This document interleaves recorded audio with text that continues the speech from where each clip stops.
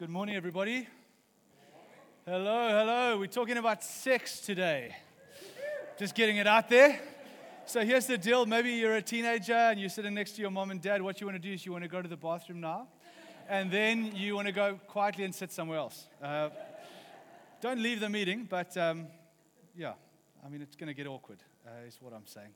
Anyway, sexuality series. Hey, if you don't check your weekly mailer or you didn't follow the broadcast list and you haven't been in church for a while, surprise. You're in for a bit of a shock. We're taking 4 weeks to do 6 talks, and we're looking at Jesus and sexuality. I want to give some credit first before we jump into our message. Rebecca McLaughlin. Guys, if you haven't read Rebecca McLaughlin, especially to the youngsters here, she is a phenomenal writer. I'd encourage you to read some of her work. She just is a brilliant writer, drawing from Rebecca McLaughlin. Sam Albury is a same-sex attracted man who's living a celibate life. He's a pastor in the U.S., and he's written some fantastic books. One of them, of Sam's, is on this list of the Sunday book table over here. Is God Anti-Gay? Is Sam's book. And so if you didn't get one of these, pick up one of these as well. I really want to say Sam Albury has been a fantastic resource. If you were to choose one book to buy on the subject of Jesus and sexuality, I would recommend Nancy Pearcey's book, Love Thy Body. It is phenomenal, and I've just loved it. It's just a brilliant read. So much of Nancy Pearcey's work has informed this series. John Tyson, a preacher from the U.S. and Australian guy, moved to New York City, Church of the City, New York. So much of John's messages on the subject have shaped ours. And today in particular, a message by a guy named John Mark Homer from Bridgetown Church has really been helpful in putting together this morning's talk. So, as we talk about Jesus and sexuality, I'm sure there's a bit of a mixed bag of response. For some of us, we are going, flip, 4 weeks about sex. Do we have to talk about it for so long? Maybe some of the older folk, I thought. And then in our church, I said that. And then a 70-year-old lady said, "Speak for yourself, young man." Okay, anyway. Some of the youngsters, you're thinking to yourself, finally we're going to actually be able to talk about this stuff, because this is just so real and part of our lives. Yes, we have to talk about this. We have to. Why? Because our world is changing so fast. Our world has changed and is still in the process of change at a rate that has been difficult to keep up with, right? The sexual landscape, if you were, has been changing through technology, media, globalization, and different influences, religion. Everything is shifting so much. And one of the things that has been changing so much is the area of sexuality. So yes, we have to talk about this. I'm going to be covering a lot of ground today. And so stay dialed in, find a posture that leans into gear here. I hope you took your vitamins and had some coffee this morning. We're going to cover a lot of ground. At times it may feel like you're drinking water from a fire hydrant. But I trust this morning is going to be helpful. So yes, we need to talk about this. In fact, by way of introduction, 5 shifts that have happened in the landscape of sexuality since 1960. Okay, so that would have been within our lifetime. For some of you, though, you would have been born into this, though. So for some of us, we watch these changes happen. For others, this is just the way the world is for you. And so I'm not making moral statements about whether this is right or wrong. I just want to list 5 things that have happened in the last sort of recent years of the world that have radically shifted in terms of the area of sexuality.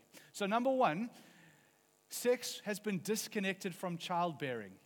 Sex has been disconnected from childbearing. In 1960, oral contraceptives were introduced into the world. In other words, for all of history until then, it was nearly impossible to experience the pleasures of sex without the potential responsibility that can come with it. When that happened, these 2 things became uncoupled. And suddenly you could enjoy the pleasures of sex without the risk of massive responsibility. That changed the way sexuality plays itself out in life. The second thing that we see happening in the sexual landscape is sex has become disconnected from marriage. Before our generation, of all the people who have ever lived, the vast majority of people, regardless of their faith, for most of history, generally speaking, had connected sex and marriage. These 2 things went together, except for us. In our modern generation, sex has been uncoupled and disconnected from long-term commitment. And there's a couple of implications in our society. The first one is the incredible anxiety around sex and sexuality that has come to be. And science helps us make sense of this anxiety. Science helps us understand the role of two hormones at play in sex. The hormone oxytocin, and the second one, vasopressin. Oxytocin first. Scientists first learned about oxytocin because of the role that it plays in childbirth and in breastfeeding. It's a chemical that is released when a mother nurses her baby, which stimulates an instinct for caring and nurturing. It's been called the attachment hormone. This is oxytocin. Surprise, surprise, scientists discover that oxytocin is also released during sex, especially, but not exclusively, in women. So consequently, the desire to attach when we have sex is not just an emotion, but it's literally part of our chemistry. The main neurochemical response when it comes to men is vasopressin, which is structurally similar to oxytocin, and it has a similar effect. Scientists believe that it stimulates bonding. Vasopressin has been called the monogamy molecule because of this role that it plays. And so how you can understand how when we uncouple sex from commitment, yet physiologically as well as emotionally we're wired to commit, it creates a tremendous amount of anxiety. In fact, philosophy professor Anne Maloney from the US says this. She says, "It's no surprise that the top two most prescribed drugs at our state university's health center are antidepressants and birth control." Now, we're not going to be so simplistic as to say that they always are the cause of each other. We know that's not the case. But certainly we'd be naive to not see the link here. The second cause that we see of uncoupling sex from marriage in our society is prevalent in South Africa. It's fatherlessness. In 2018, a census was conducted in South Africa. The Western Cape has the highest instance of fathers who are still living at home with their kids. Yay! 56%. Eastern Cape, where I come from, is the lowest, 25%.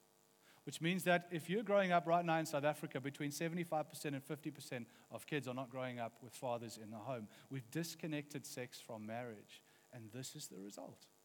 The third thing we see that shifted massively in the last sort of few decades is that sex has become disconnected from male and female relationships.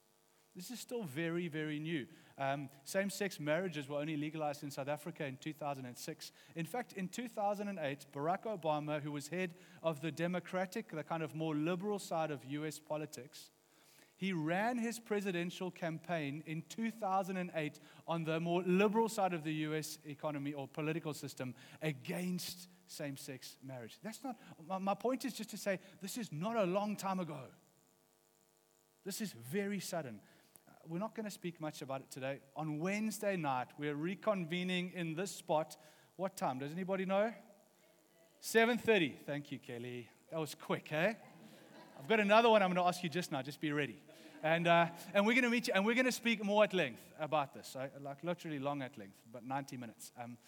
So be prepared, have your coffee, and we're going to talk about this. So I'm going to keep moving now. Number 4, sex has been disconnected from love, relationship, and emotional connection. Sorry, this stands a little bit skewed. So when I talk to you like this, it's because I'm trying to read. It's not that I'm dizzy. Sex has become disconnected from love, relationships, and emotional connection. Now, this is not true for all, but it certainly is true for many, and it is the trend we see in our society. I'm talking about hookup culture. If you're older, hookup, what does a hookup mean? Well, when I was at school, if I could say to one of my mates, "Hey man, we should hook up later and grab a whatever," it's very different than what it means now. Okay, things have changed. You guys are laughing at me, you know, hey? Hookup culture is the idea of sex with somebody and then just being able to walk away without any form of attachment or commitment or connection, ongoing relationship to the other person. Thank you so much, Colin. Class actually volunteered to do this for me earlier, but I didn't realize that it was so wonky. Anyway. We're clear about hookup culture. Hey, hookup culture, no relationship, no commitment, no exclusivity, just sex. And you're supposed to be able to walk away as if it never even happened, right? This is what we're teaching our young people in a sense. We're teaching people to disassociate their bodies sexually from who they are as whole people. I was talking about this last week in our church. one high schooler said this. She said, it's not uncommon among my friends that they would have sex before they kiss each other. Because having sex is just it's just body, but to kiss someone, that's really serious. You've got to look in their eyes and everything. Researcher Donna Freitas says this. After interviewing hundreds of students, she concluded this about hookup culture. It creates a drastic divide between physical intimacy and emotional intimacy. Amid the seemingly endless partying in America's college campuses lies a thick layer of melancholy, insecurity, and isolation that no one can seem to shake. College students have perfected an air of bravado about hookup culture. Though a great many of them privately wish for a world of romance and dating. Students learn from the media, from their friends, and even their parents that it's not sensible to have long-term relationships in college. College is a special time in life. They will never get a chance to learn as much, to meet as many people, and have as much fun again. Relationships restrict freedom. They require care and upkeep and time. It's admin, what a lust, time more than anyone can afford to give during this exciting period between adolescence and adulthood. They add pressure to the already heavily pressurized, overscheduled lives of today's students, who, according to this ethos, should be focusing on their classes, their job prospects, and the opportunity to party as wildly as they can manage. They can always settle down later because they've been taught to believe that hookup culture is normal, that everybody is enjoying it, and that there's something wrong with them if they don't enjoy it too. What could be better than sex without strings? Yet, in fact, many of them, both men and women, are not enjoying it at all. While hookup sex is supposed to come with no strings attached, it nonetheless creates an enormous amount of stress and drama among participants. Many in the studies were saying, actually, it's so hard. They've got to have a certain amount of alcohol in their system before they can really participate. One writer said that when sex is reduced to an exchange of pleasures, the other person's personality becomes a burden. Increasingly, as a culture, we defer marriage later and later for our careers, for our travel plans, but people still want to enjoy sex, just sex without commitments. An interview of Naomi in Rolling Stone magazine said this: hookup culture made people assume that there are two very distinct elements in a relationship, one emotional and one sexual, and they pretend like there's clean lines between the two of them. Anxiety in the culture. Closer to home in South Africa, you have the blesser and blessee culture. Have you heard about a blesser? 2016 made famous. A blesser is a form of transactional sex in which older men or blessers entice younger women through money and expensive gifts to do kind of sexual favors for them. The blesser culture. Here's the thing that I want to get to though. None of these things are new, and people have been doing them for a long time in our world. What's new is that more and more these shifts are being pitched as moral progress and liberation from oppression. And the people who hold views contrary to them are labeled as archaic and even evil. Number 5, sex has been disconnected from people. The obvious example of the depersonalized sex of pornography, where a viewer disconnects a subject's body from the rest of interest of who he or she as a person is. Where do we go to next from pornography, the experts tell us? Robotic sex dolls. Things you never thought you'd ever say, let alone hear in church.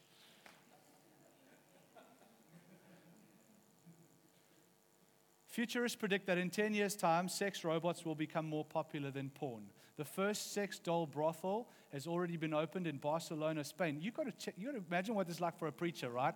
I got to check and Google and verify all these facts in the books that I read. You've got to try and thread the needle through this like minefield of stuff that's on the internet to try and do this, right? Forbes.com, in an article on Forbes.com, sex with humans could soon be a thing of the past. The German magazine Spiegel wrote in an article about the report, The Future of Sex, by British mathematician and physicist Ian McPherson. I didn't know that British mathematicians were sexperts, but anyway, who would have thought? Who draws a future in which robotic brothels and strip clubs with computer-controlled dancers are normal? Doesn't sound that far-fetched, actually, does it? Today, more and more of our friendships happen via computers and not face-to-face. More of our relationships happen via digital platforms. It's creating an epidemic of loneliness in society as it's changing what a relationship means. Japan has been one of the hardest hit, where one in three people under the age of 30, 1/3 of people under the age of 30 have never been on a date before. Where 1 in 4 men say they are no longer romantically interested in women. Not because they've become asexual, but because they're going for virtual girlfriends and porn. The stats tell us that young people are having less sex than ever before. Before you crack out the streamers, it's because of porn, and it's because no one has got the social skills to flirt anymore. It's all digital. This is the canary in the coal mine, guys. There is so much pain, there is so much hurt, there is so much dysfunction, guilt, shame, regret, anger, fear, and insecurity when it comes to sex gone wrong. And people often say, what's the big deal? It's only sex. It's not like anybody gets hurt. Really? Is there anyone who hasn't been hurt by sex? I think of divorce and adultery and sex addiction, attachments, body image insecurity. As you see these Instagram pictures of everybody else that's been filtered and dressed up, and you compare that to your physical self, and you start to experience this insecurity that comes. Our world has really lost the plot when it comes to sex. We've uncoupled sex from family, relationships, and even from people. At best, I think it's naive, but I can't help but feel that human beings are worse off for it all. And so I want to say to you, before we start this kind of series, if you're struggling with your sexuality in any way, I want you to know you're not alone. As much as there's a message out there in society that this is what it is and everybody's doing this, no, that might be the message. But deep down, every human being in this moment is wondering, where does this leave me and what should I be doing and where do I go to for genuine questions and pain that I have? So if you're searching for answers, I want you to know you're not alone. I also want to say this. The church hasn't always got this right. The church hasn't always got this right. I'm not trying to stand up here and say that Christianity has always been on the right side of sexuality. We haven't. We're not going to pretend that we haven't got egg on our faces as Christ followers. I must be honest with you and say that I am deeply embarrassed about some of the things that Christians have done in the name of Jesus when it comes to sexuality and the way they have treated other people. But that doesn't mean what it means is, it means we have to be incredibly humble, but at the same time, we have to be clear about what the scriptures teach and what it looks like to live a flourishing sexual life as a human being in the image of God. And so we're going to try our best as preachers and as leaders to share a vision from a humble place, but with a high regard for the scriptures and what the scriptures call us to. So that was an introduction to the first message. Today I want to talk about the story that you are living in. The story that you are living in. Every single one of us is living in a story. Your life is located in a story that you believe. You believe in that story about who God is or who God isn't. You believe about who you are and who other people are and how you relate to each other and what the purpose of life is. Every single one of us is living our lives out of a story, a narrative that we believe is true. And that story we believe it governs how we work out our sexuality, how we relate to God, how we relate to ourselves, and how we relate to other people as well. Today I want to look at two stories that are out there, the secular story and the Christian story.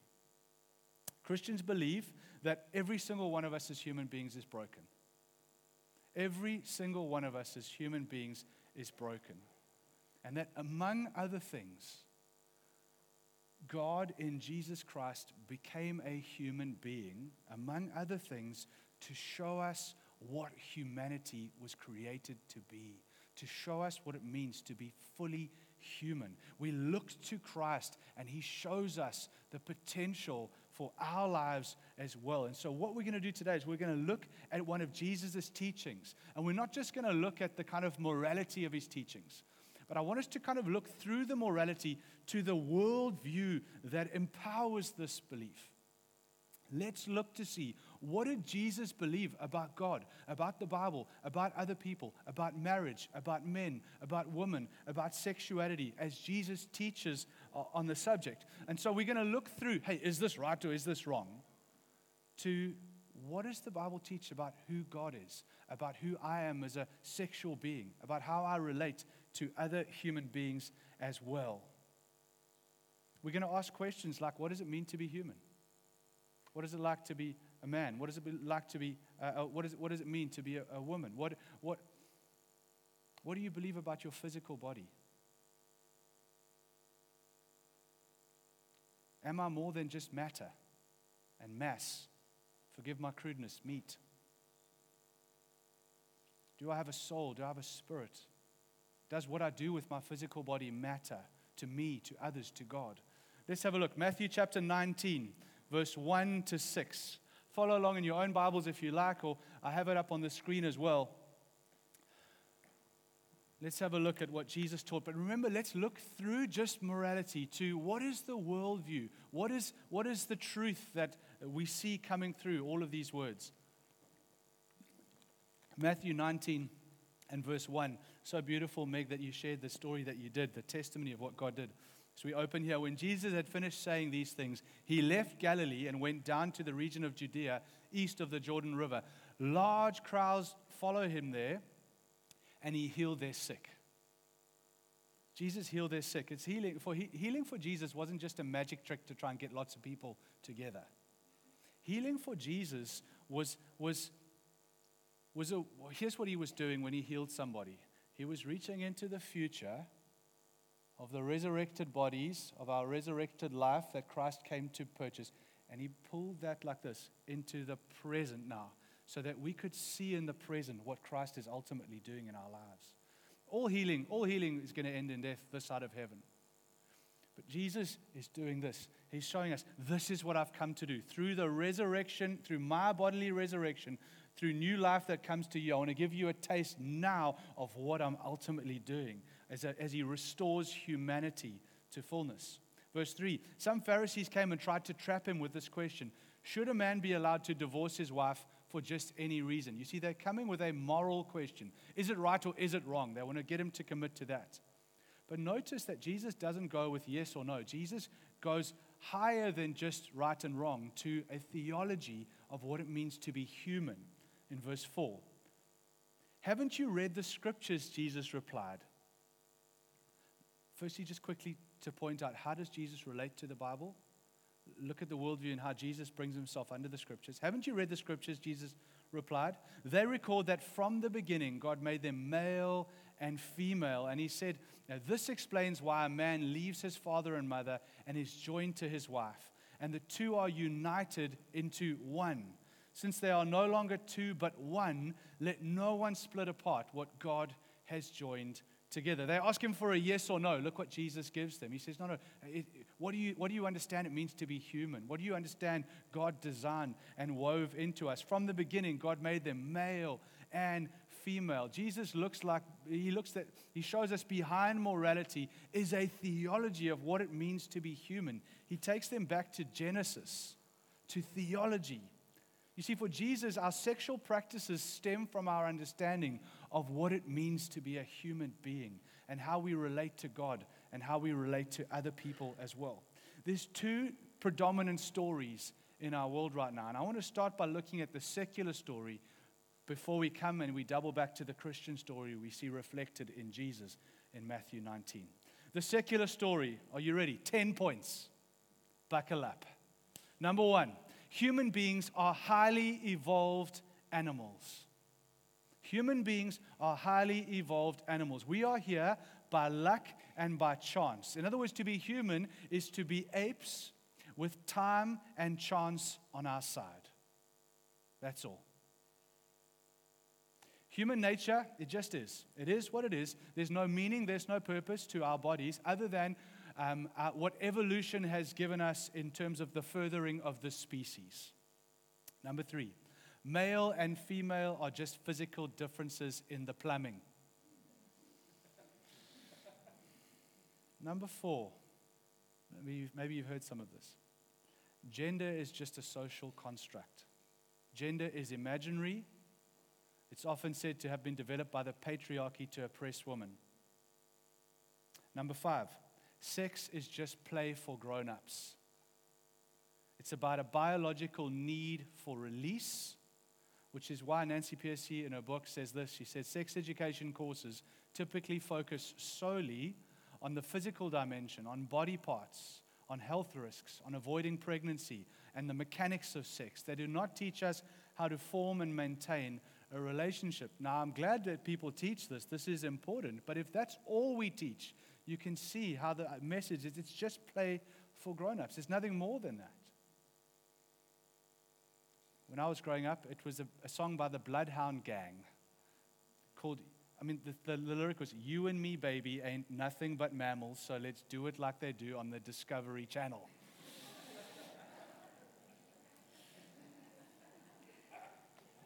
That was like number 1 for weeks, eh?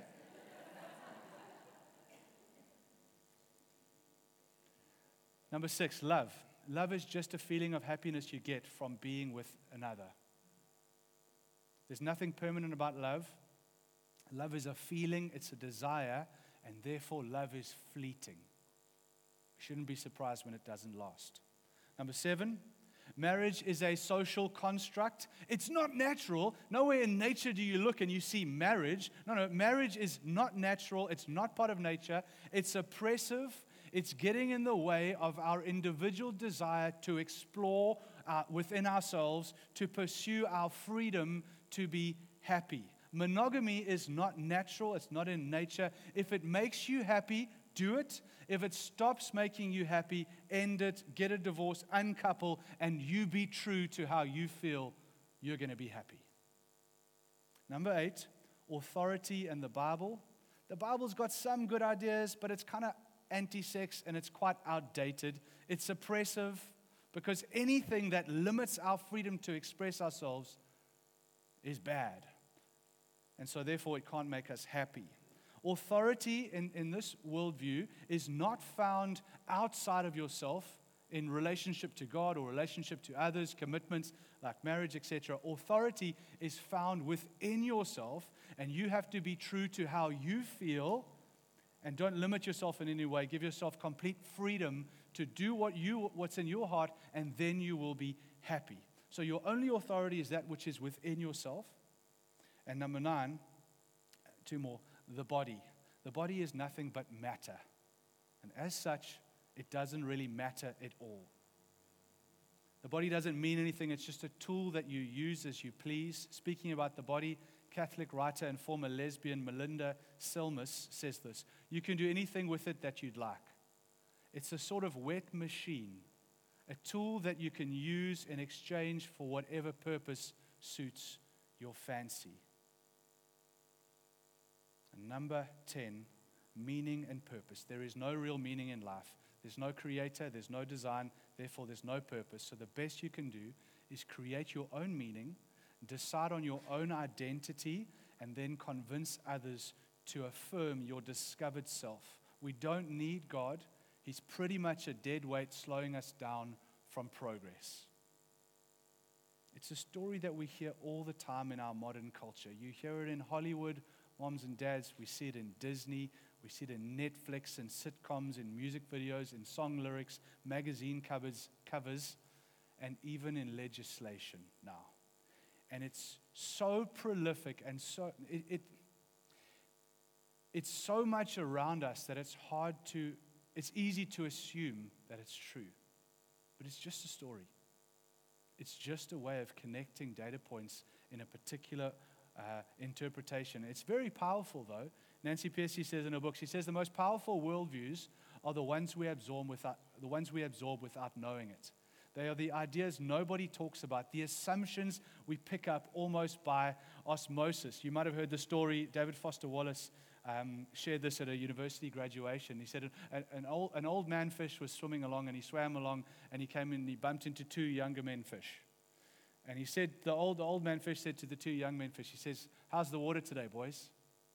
And the two young fish looked at each other and said, "What the hell is water?"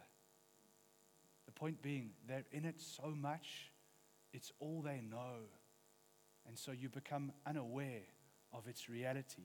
And I think this is what's happened in our world of sexuality today. But it's just a story. It's just a narrative that's been constructed by interpreting data points in a particular way. Before we look at the next one, we need to ask ourselves the question, is it working? Is it working? It's very new. It's hard to say because it's so new. But certainly we can say it's not working for a whole lot of people. Is there another story? Is there a truer story that makes better sense of your experience of life as a human being? And I want to put to you, yes, there is. It's the Christian story. And the Christian story goes like this. Number one, human beings are made in the image of God. Human beings are made in the image of God. What separates us as human beings from animals is more than our IQ and our finger dexterity, right? We are made in the image of a God who made us that way. And so to be human means you're in His image. You have a soul. You have a spirit. You have an innate dignity by virtue of being designed that way by the Creator.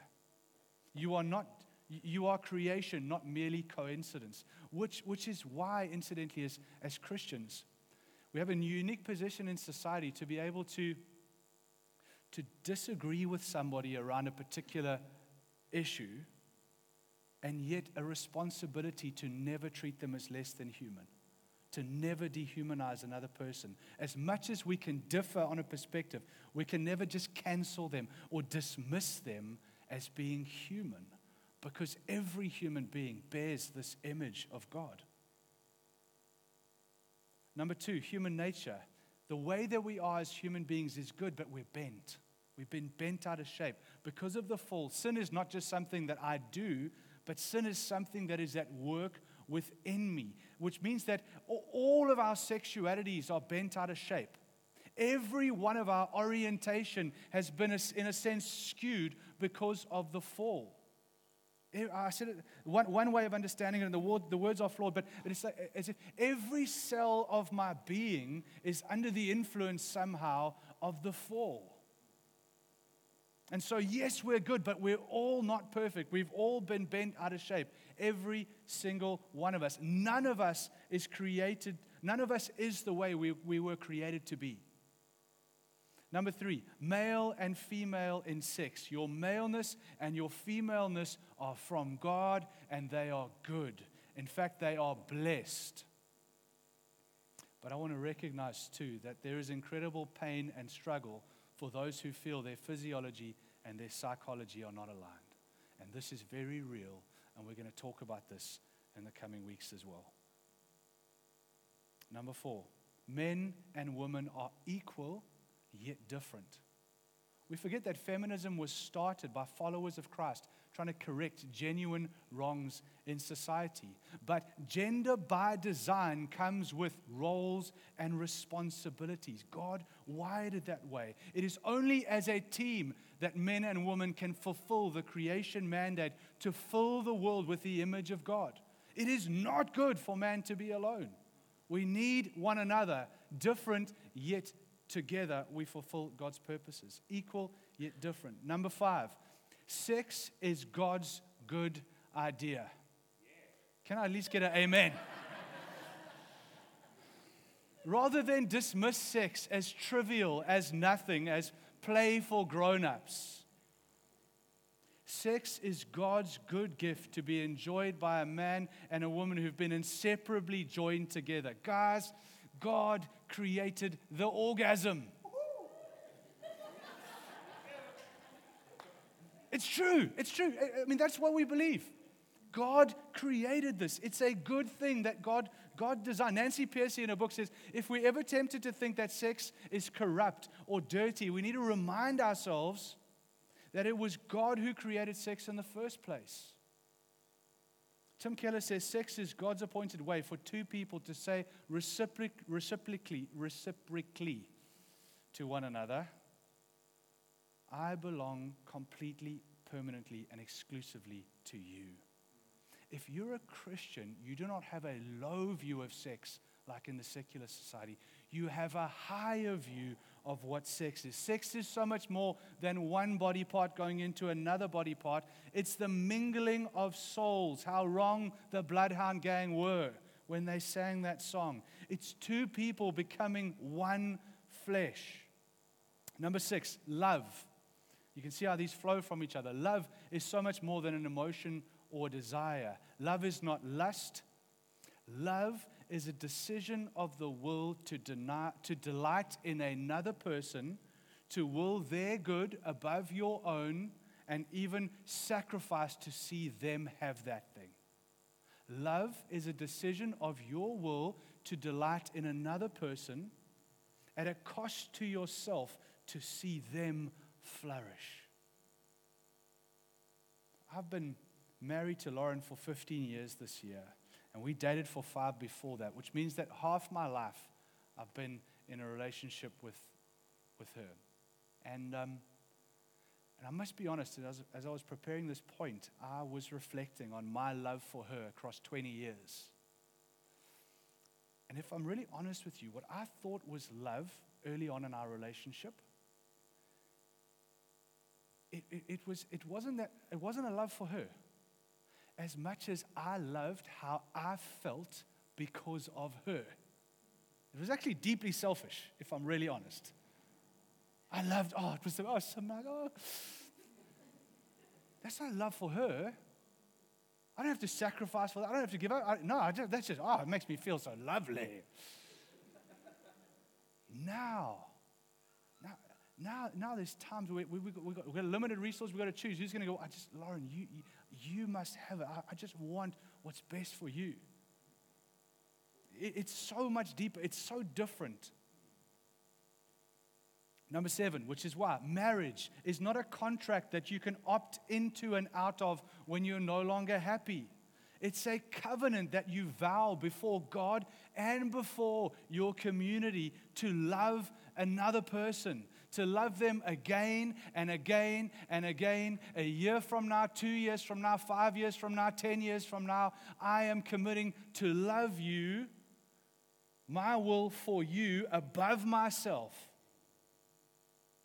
That's what marriage is. And it's intended to be a visible image of the divine human relationship between God who covenanted himself to us. You say to me, but Luke, that sounds incredibly limiting on my freedom to marry a person. And am I not giving up all my freedoms? I'm saying, no, you are gaining your freedoms in the most profound way. You see, because when I commit myself to Lauren and I limit my sexuality from every other human being on the planet to just her, and I say to her, I will love you. I've created a covenant.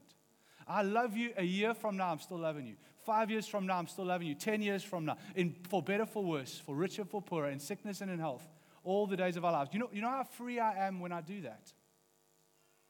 What am I talking about? I'm free because come sickness, come health, come money, come a global pandemic. Whatever may happen that I cannot control, I am not at the mercy of my circumstances. I am not at the mercy of even my own emotional state in 10 years' time, which I cannot predict. I have risen above my circumstances and the things that can happen to me in life, and I have tethered myself. I have made a promise. I have made a covenant. I have created an island of certainty in a world of uncertainty. I've become free by limiting my freedoms. It's Christian marriage. And it's a picture of God's love for us. The purpose of marriage then is not my happiness, although when I align my life to God and Lauren aligns her life to God, we find incredible happiness as well. The purpose of marriage is friendship, it's partnership, it's family, it's sexuality, it's spiritual formation. There is nobody who's going to shape Luke away from my sinfulness toward Christ-likeness more in the world than Lauren. Because you can't hide in marriage. All your junk comes out in marriage, right? No elbowing of each other here. All your junk comes out, and my junk comes out, and she loves me. Well, hang on. It means different things in different contexts. Eh?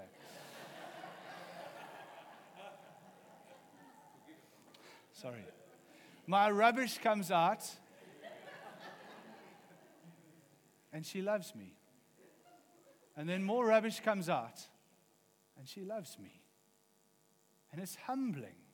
And it's beautiful. And there's a bunch of stuff that goes, there's a couple of brackets between my rubbish comes out and she loves me, admittedly. There's some stuff that, you know what I'm talking about, right? But we've covenanted to each other. It's glorious, which is why divorce, well, it's anything but a clean break. Divorce is the breaking up of a covenant. It's the rupturing of soul ties. It's the betrayal of trust. And it's the death of a marriage. And yes, there's times when a marriage does die. It's due to adultery or the refusal to repent after adultery or abandonment of a spouse or abandonment through abuse. But still, it's deeply, profoundly painful. It's nothing like a clean break. It's difficult, and we don't give up easily. Number 8, the Bible and authority.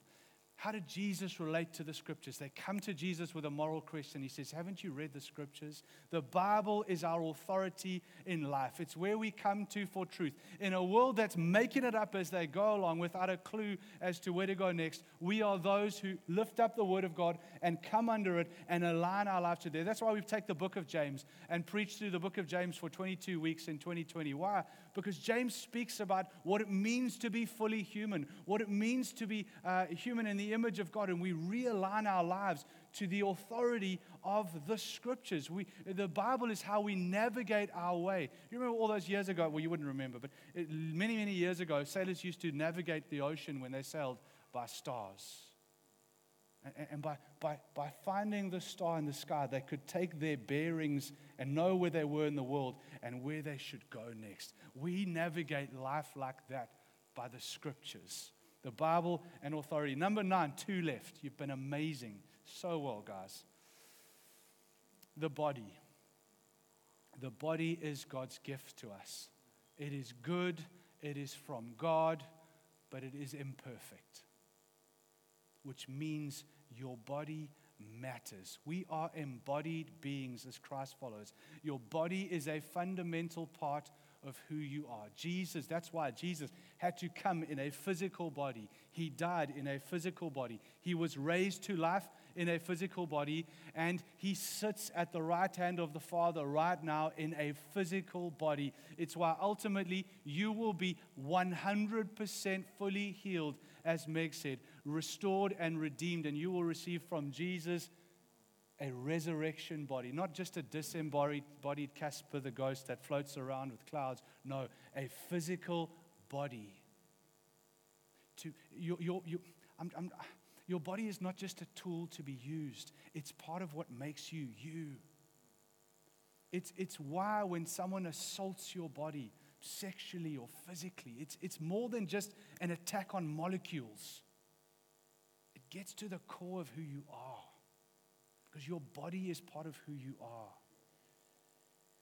And lastly, number 10, the overall meaning of life.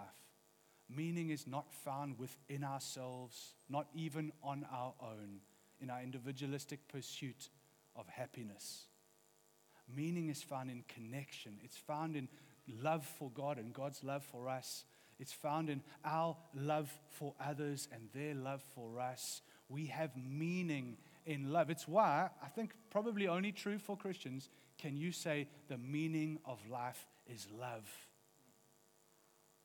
Because of God's love for us, our love for Him, and the way in which that overflows into our love for one another and our relationships together.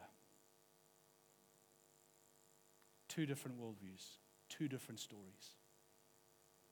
Both of them believed by faith. Both of them by interpreting the data points of reality in a particular way. We must end. And as we end, Jesus would end his teachings by saying two things.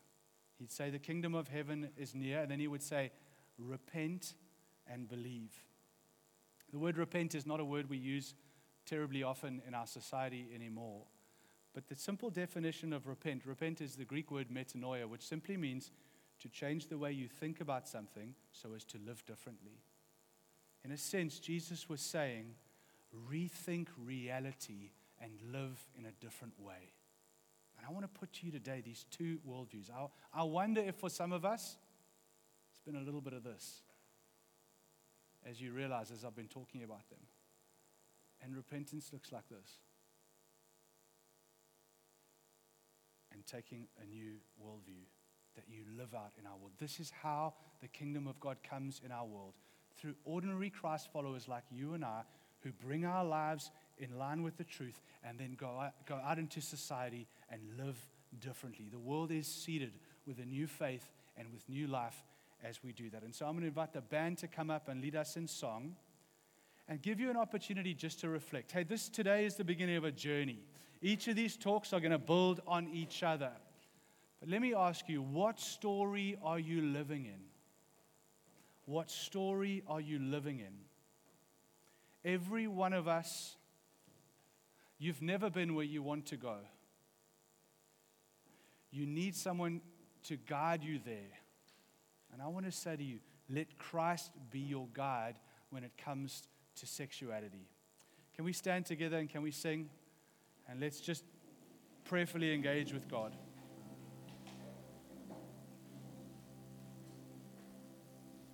I'm asking you to put your faith in a truer story, a story that makes better sense even of your human experience.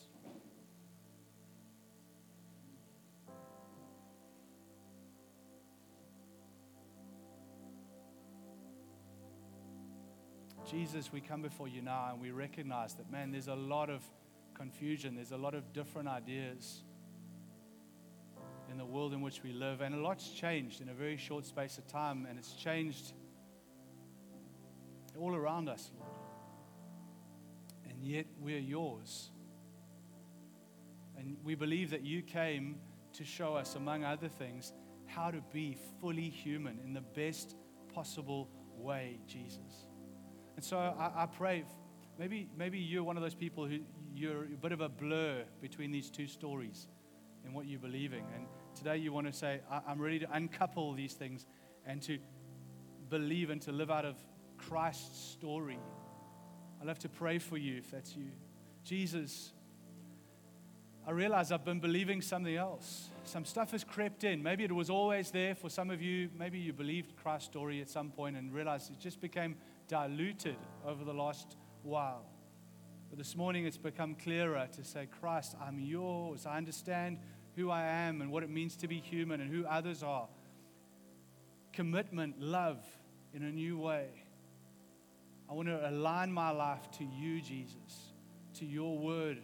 Would you come and guide me in this area of sexuality, Jesus? In a world where there's so much pain and so much hurt in this area, Christ, would you help me to navigate this area of life?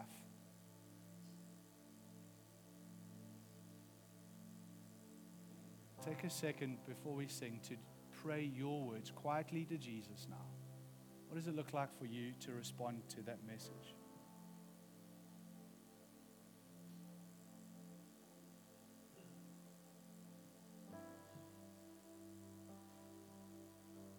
For some of us, Lord, we realize we made some mistakes. Got some regrets, and we carry some wounds in our sexuality, Lord.